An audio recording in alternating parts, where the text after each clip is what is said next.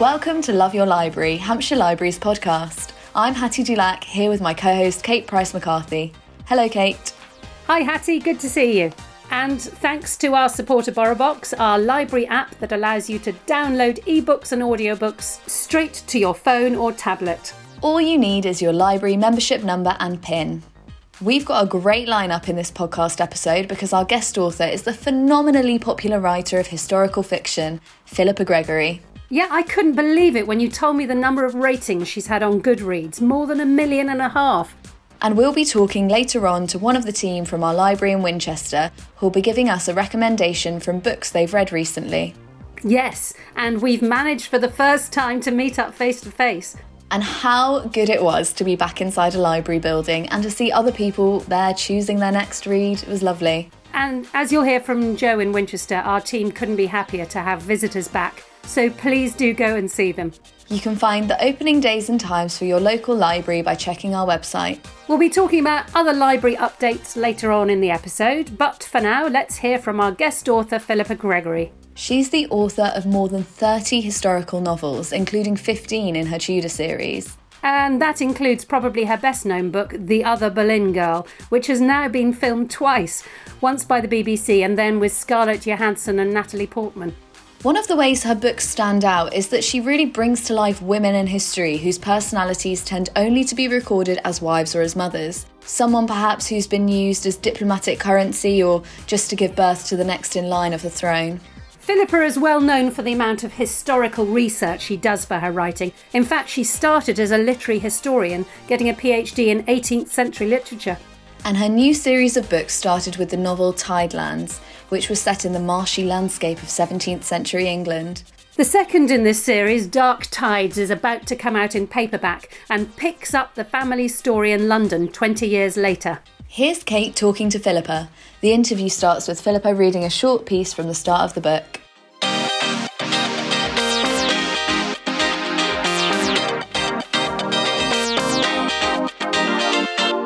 Midsummer Eve, 1670, London. The ramshackle warehouse was the wrong side of the river, the south side, where the buildings jostled for space and the little boats unloaded pocket-sized cargoes for scant profit.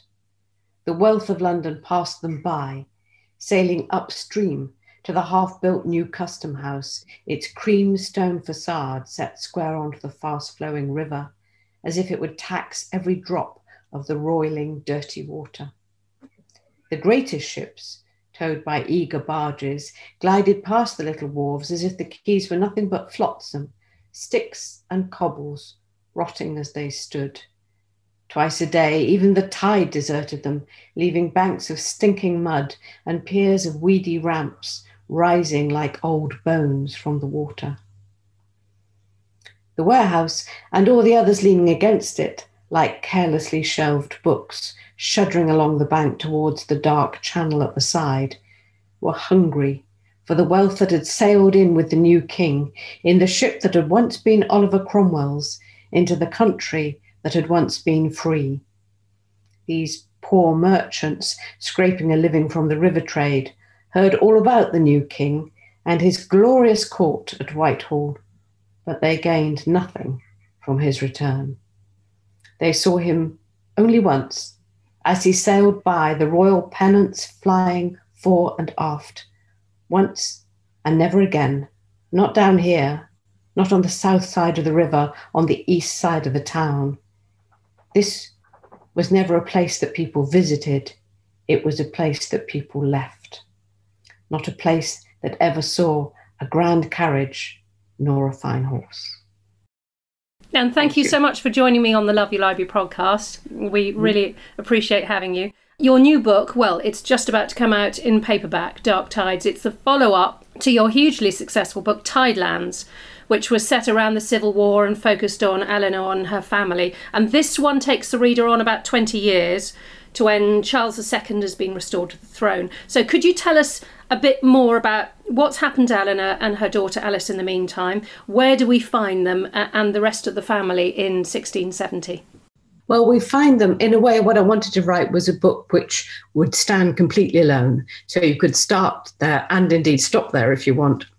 But we find them in the warehouse that I just described, and they're struggling to make a living, but they are making a living, and they get deliveries of small goods, heavy goods, from their former home in Sussex and from the Kent coast. And you can actually, if you walk down to the Thames in London on the south side of the river today, and you go right to the edge of the riverbank, you can see these structures called camp sheds, which is where people would ground the barges at low tide, unload them, and then the high tide would lift them off and float them away again. So the architecture of their lives is still there. Fascinatingly. The warehouses are, of course, now extremely expensive, chic flats, but the position of them is as it was then. And into this tough life, two women entrepreneurs running a small warehouse with small deliveries, a small quayside in front, which takes the goods in, and of course, in a cart that delivers the goods around to retail around London. Into this life comes firstly a former lover who is looking for his children that he believes they have taken. And then immediately after he arrives, a carriage draws up on the quayside. The carriage door opens, and all Alice can see from the warehouse window is this beautiful black silk gown tumbling down the steps of the carriage, a pair of black silk shoes, as this unknown woman, richly dressed, walks into the warehouse. And Alice goes, "Who on earth is that?" And I have to say, when I was writing it, I went, "Who on earth is this?" And who it is the so-called widow of the son of the warehouse from Venice. And she's come to make her fortune and to tell them that he's dead. And she was a complete arrival. I hadn't planned her into the story. She arrived literally to surprise Alice and to surprise me. And it was such a delight. It was just, she's such a great character to write.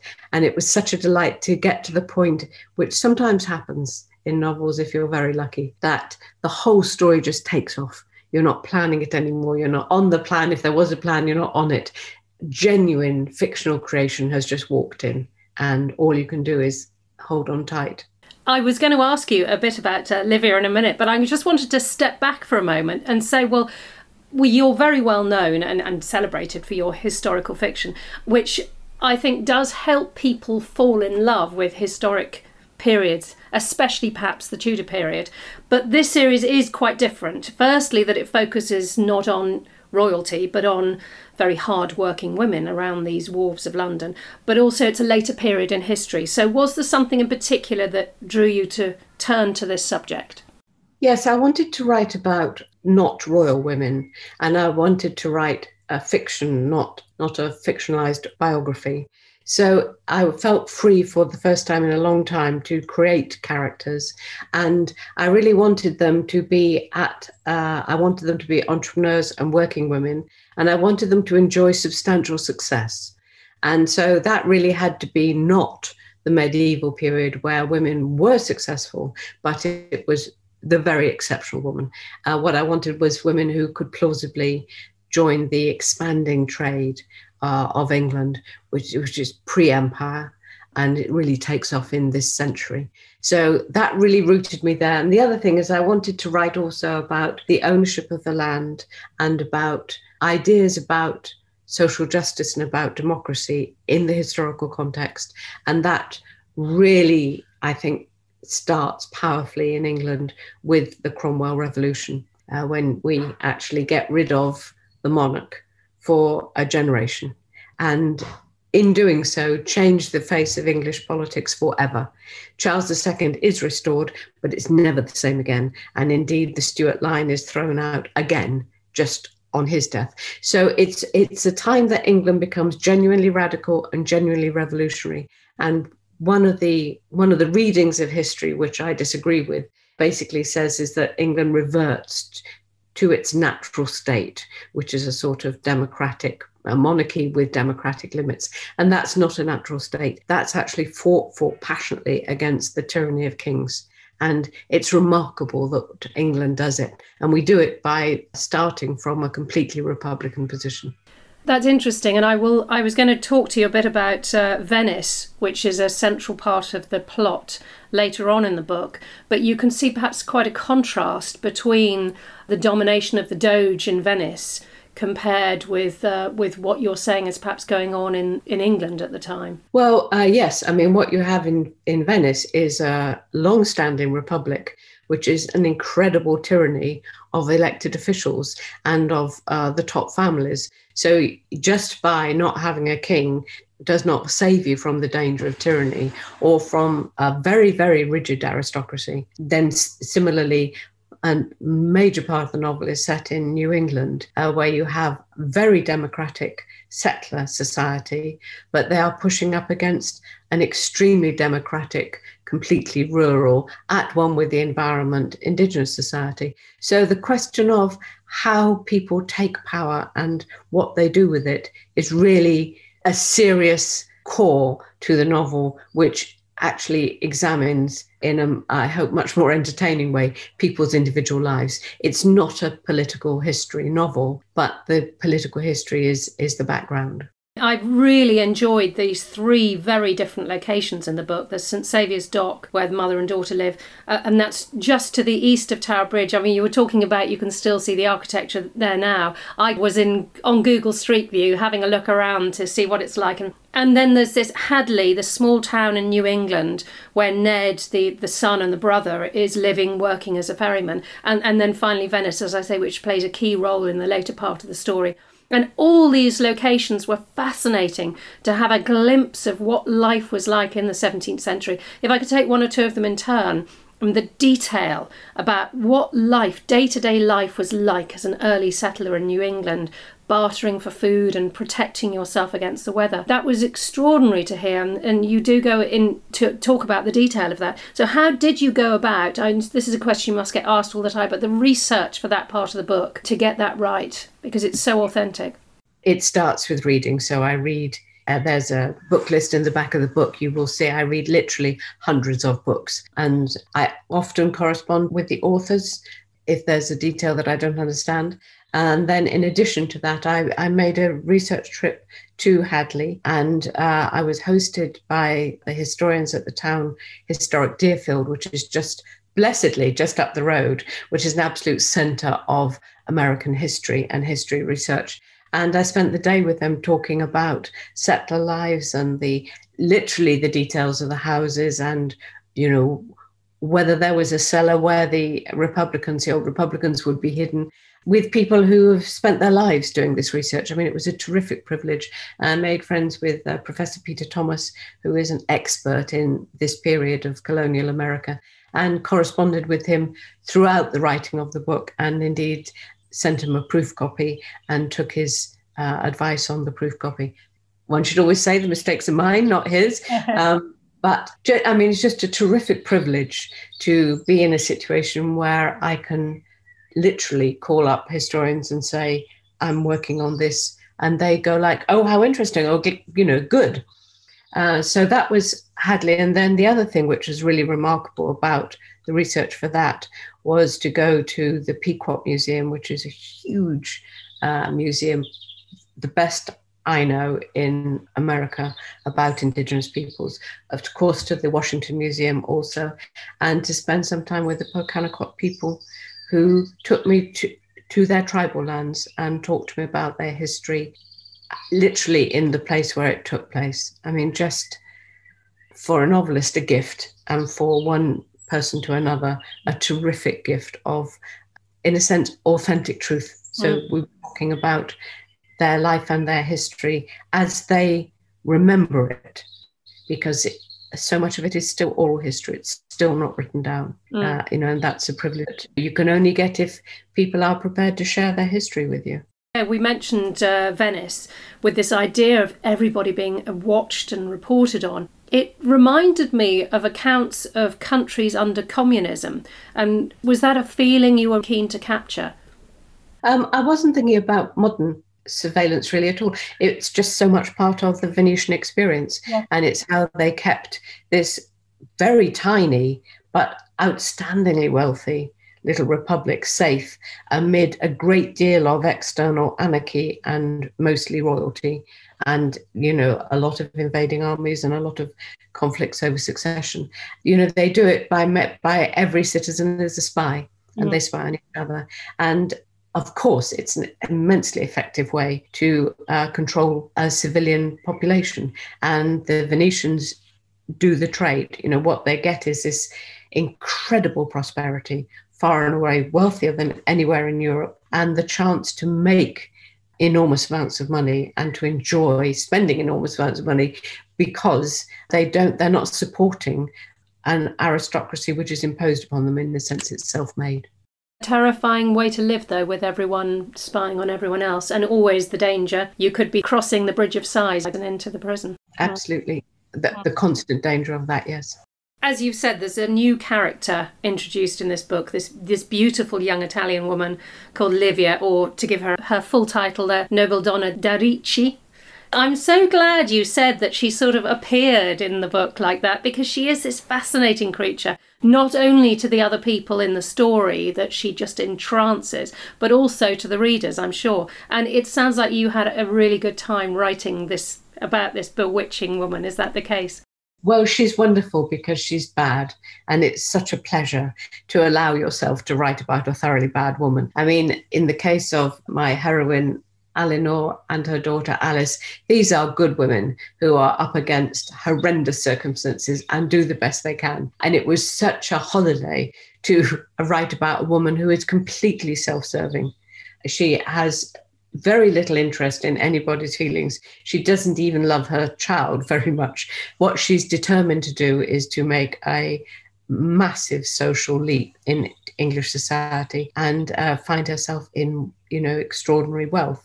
And the other pleasure of the novel, if I can say without it being a spoiler, I think I can, is that she isn't punished. One of the really tedious things about traditional fictions about bad women is that they don't succeed. Well, she jolly well does. And, you're not supposed to like her, but you are supposed to, in a sense, stand back aghast as she carves her way through this novel, lying entirely when the mood takes her.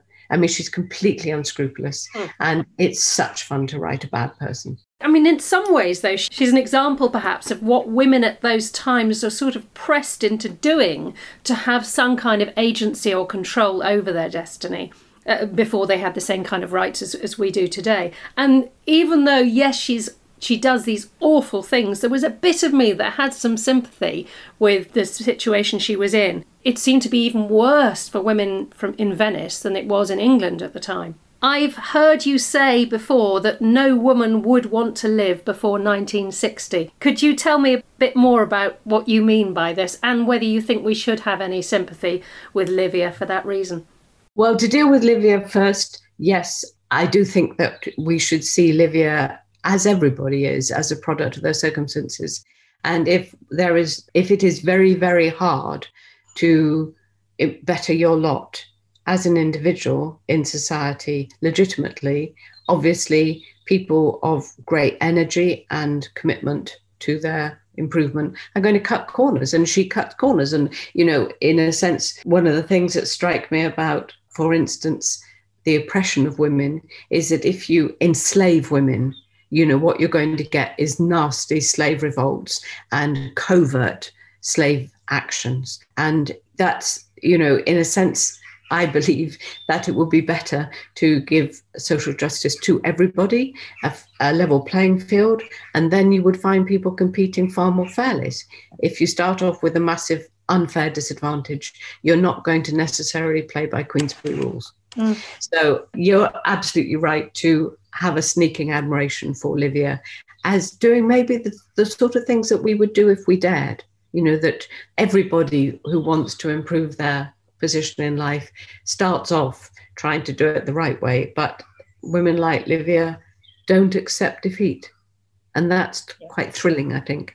The question of when should you be born, if you could arrange to be born, comes very much out of one of the difficulties of the genre of historical fiction, is that some authors write it as if the past was particularly nice, was particularly charming. So you get lovely clothes and you get to ride around on horses and you get to ride in a carriage and maybe you get to be Queen of England. And there's this kind of rosy glow to the past, which I have, as a historian, I know to be untrue and I have never subscribed to. Yes, there are, of course, lovely days in pastoral England prior to industrialization. Yes, and there are lovely clothes, but I say that no woman should choose to be born in the past prior to 1860, the Married Women's Property Act, after which you could leave your husband and take the fortune you had brought to the marriage with you.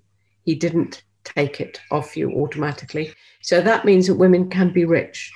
Before then, a wife can't be rich. And if you have any sense, you won't be born into England before about 1960, because then you have genuinely secure, manageable contraception. And at any time before that, you can get pregnant if you have sex. And in centuries before that, you will probably die, because if you don't have a husband to look after you, then it's very, very unlikely that you'll get through a pregnancy and the birth of an illegitimate child without support. So my advice really is if you possibly can arrange when you're married, now or the future. Yes, you can be very romantic about it, but when it comes down to it, that's sensible advice. As you were saying, while the main characters in this book are fictional, I really enjoyed the way that their lives interweaved with real historical people, particularly in the case of the two men who were on the run and then hiding out in New England, who'd been involved with the execution of Charles I. Ned comes into contact with them a fair bit, and also about the Native American chief, King Philip, and the lead up to the wars. And this was all stuff I knew nothing about before and had me diving into the internet to find out more. So is this something we can hope to read more about in your forthcoming books? Yes, the upcoming books, we're going to stay with Pokanokot history, which Ned leaves as the King Philip's War is starting. And it's a very, very interesting Indigenous American people's war against the settlers, because it looks for the first 5 years as if they're going to win. And indeed, the English settlement is so threatened that there's a widespread belief that people will just get back in boats and go back to England, that the settlement of America won't happen. And that's one of those sort of what-if moments in history when you go like, wow, if the war had continued as it started, then would we not have had the English settling America? I mean, certainly you'd have had the Spanish still settling South America and then undoubtedly extending up through on the other coast, on the west coast. And undoubtedly you would have had the French and the Dutch settling if the English would push back. But there's just that moment where you go like, history could have been very, very different at that point. And of course, for the Pokanokot, their ultimate defeat in that war led to their disappearance as a people. They were so substantially executed and killed in battles and after unjustly. And the settlers abolished their name. So they were given another name, and you often won't find them in histories under their true name. And it's only now when I think that we are so conscious of genocide that we realize what a blow that is to a people. And so that's one of the reasons why they were very happy that I should write the novel, because in a sense it restores the name to the history books. So yes, there's going to be more about the Pokanokot people in the years of their terrible defeat, and then hopefully further down in later novels, should there be later novels, there'll be something about their revival. And so that's a good time really to ask about what you are working on at the moment. So presumably this means that we're going to be hearing more about the Reekie family. I certainly want to hear what happens next, not just out in New England, but also to hear what happens next with Olivia, and to Sarah as well, the granddaughter of Eleanor. Are you working on that at the moment? I am. I've been delayed for various reasons, but I am planning that it shall come out autumn next year. And it will be about the family, and they're going to be a global trading family. So they're going to be other locations as well, and other family members drawn into it. But all of those people that you describe are part of this family, which is going to expand both in terms of members, interconnection, and expand globally. They are in a way a family that is going to exemplify the expansion of the England mercantile empire and then ultimately the English colonial empire. Can I finally ask you something that I always ask our guest authors, and that's how you feel about public libraries? It's absolutely fine if you don't have any strong feelings one way or another. I have extremely strong feelings, and I'm on the record of being extremely passionate about public libraries. Yeah. I read all my first books in a library. I had a mother who was very sporty, and every Saturday she would go onto the tennis court at her club for the whole of Saturday afternoon, and she would give me sixpence to go to the sweet shop and buy some sweets, and then I'd go to the library and I would read one book in the afternoon while I was in the library, and then I would bring the maximum I was allowed home, which was 3 home. And that was a library in Clifton, Bristol, where we then lived. And since then, I've worked in university libraries and national libraries and little local libraries. And I just think they are the lifeblood of the intellectual nation. I know I'm speaking to the converted here, but I cannot say how strongly it's like galleries or museums or concert halls or places to watch ballet and opera. Where else are you going to have the life of literature preserved and kept for everybody? Bookshops are tremendously important, but you have to buy the books. We have to have our literature freely available to our children and ourselves. Otherwise, we might as well not have bothered writing.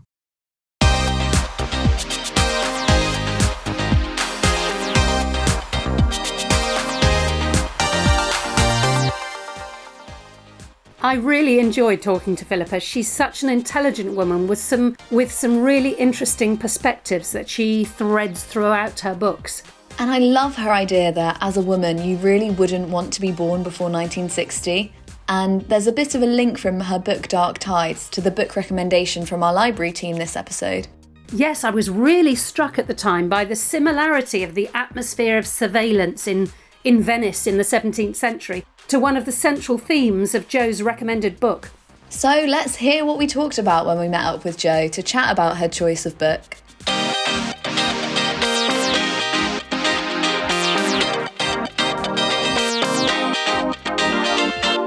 We're now joined by Jo Adams, one of our team at our library in Winchester. In fact, we're sitting in the children's section of the library at Winchester, and it's such a joy to be back here. So you'll notice it's a little bit echoey. We haven't got any children in here at the moment, but if you hear running footsteps and noise, it might be a young visitor coming to join us. We also, with some building work going on outside, so if you hear a drill or hammering every so often, sorry about that, but that's all part of the atmosphere here at the library. The authentic library experience. What could be better? Exactly. So, Jo, welcome to the podcast. Thank you for having me. I know the library here at the Winchester Discovery Centre very well, as 2 of my children practically grew up here. It's a really beautiful building in the city's old Corn Exchange. And it must be great to have visitors back. Yes, it's lovely. It's been incredibly quiet, and it's been lovely to have people in and more people to talk to and more going on. It's not the same without people here. So you've chosen the Museum of Broken Promises by the writer Elizabeth Buchan. Buchan is the same name as the 39 Steps, John Buchan, and it's a relation of her husband. So there is a connection with a classic author. So would you tell us a bit about the book, what it's about, what's its basic premise? It's a love story, really. At its core, it is a love story. There's 2 sort of stories to it. We start out in Paris, where our character Laure she's running the Museum of Broken Promises, which is a museum where people bring in their bits and pieces, things from promises they've had in their lives that have been broken. So it's all about, I guess, betrayals, really. It's quite a sad sounding museum, but it's a very interesting idea, and it kind of sets the story up really nicely, because then you go back to Prague in 1985, I think, and you find out all about her broken promise and what happened. So it sets the story up really nicely. But the main story, sort of the linear beginning, the middle and the end, really is set in communist Czechoslovakia in Prague in 1985, and it's the story of Law and this man Thomas that she meets, who's a little bit of a political activist. And I think we've had a few of these like dual timeline stories on the podcast recently, especially, and it always makes for an interesting question. So we don't just have the dual timelines, but we've got the dual cities. Do you think that this past and present, there and here structure adds a lot to the book? Do you think it makes for an interesting structure? I did. I think especially because you have sort of contemporary Paris where Laura is now, so I suppose she must be in her 50s maybe at that point, and then it takes you back to when she's maybe an older teenager or in her early 20s in Prague.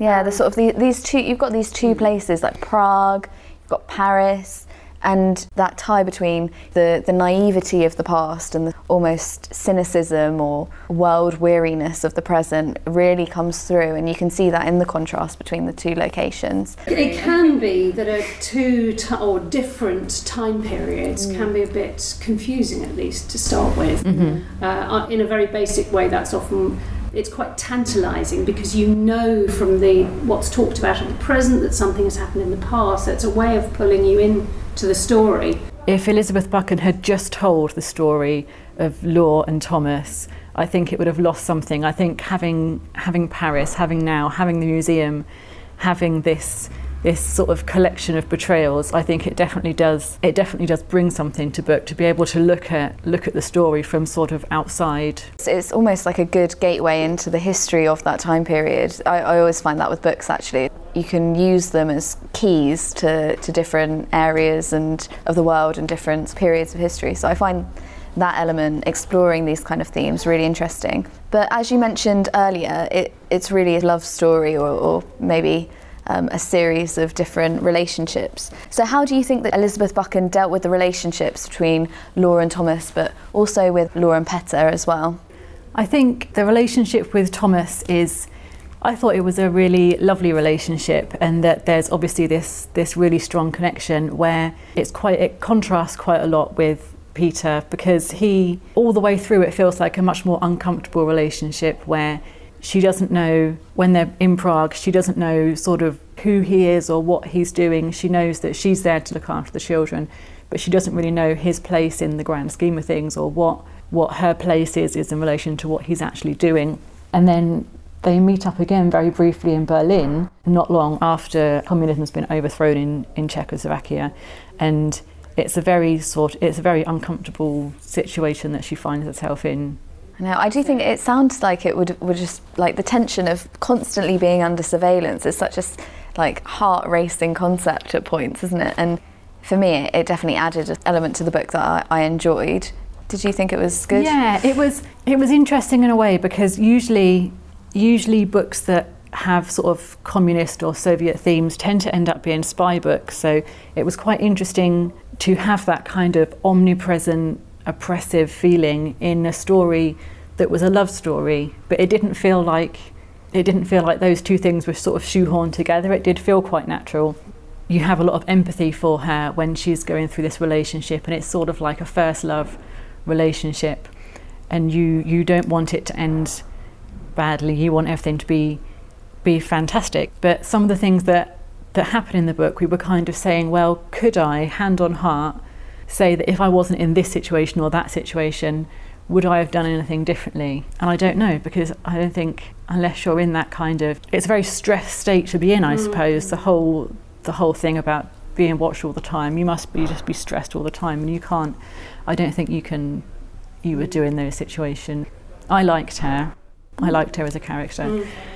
Thomas, the dissident, the activist, he's obviously going to be under surveillance, but even Peter, who's up there, he's a member of the party, he's still being watched. Because it is one of those things that you're not only, as you say, being watched, but you're also, there's pressure on people to watch other people as well, and that kind of betrayal of people all the time is really uncomfortable. Meanwhile, I'm thinking back to my uni days and all the like dystopian fiction, like 1984, Brave New World. There's a Russian book that I really like called We, and it's the exact same thing. You're sort of the most compliant people to these kinds of regimes being followed, but that's, you know, complete fiction. It's in a completely imagined world, whereas this is rooted in history, and that's almost even scarier, isn't it? So the central theme of the book sounds quite bitter, you know, the Museum of Broken Promises, with all these displayed artefacts being about, see, look what he did to me kind of stuff. But there's something quite peaceful and resolving about its intentions. At one point, Law says the museum offers a space to begin again, and that kind of resolution of the broken promises comes out as a theme.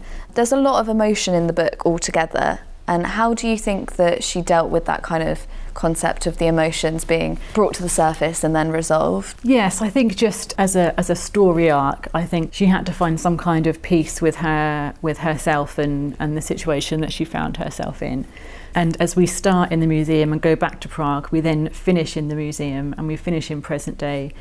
She does seem to find some kind of peace with having told her story and how things end up. When you recommended this, I thought, I know that name, and I have read her books before, and one of them that's just probably the most famous for is a book called The Revenge of the Middle-Aged Woman, which again sounds like it's going to be really bitter, nasty revenge, but it isn't. It's totally the opposite. In fact, it's all about kind of coming to terms when somebody has betrayed you.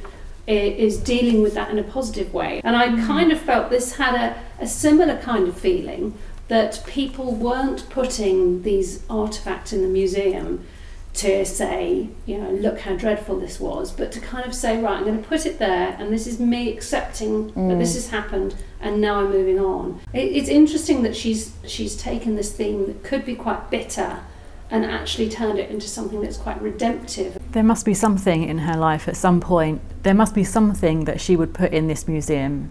Yes. Like, the book made me think, well, what would I donate to the museum? And I think I've got a jumper that I would donate to the museum, but I'm not going to tell you why. Ooh, well, do you know, I was doing mysterious. exactly the same thing. What would I put in? And I also thought, if I did put in an object and told my story, it would kind of feel like the weight had been lifted off my shoulders. Catharsis, isn't it? It's a bit of like... Yeah. It's an emotional letting go as well as a physical letting go of that object.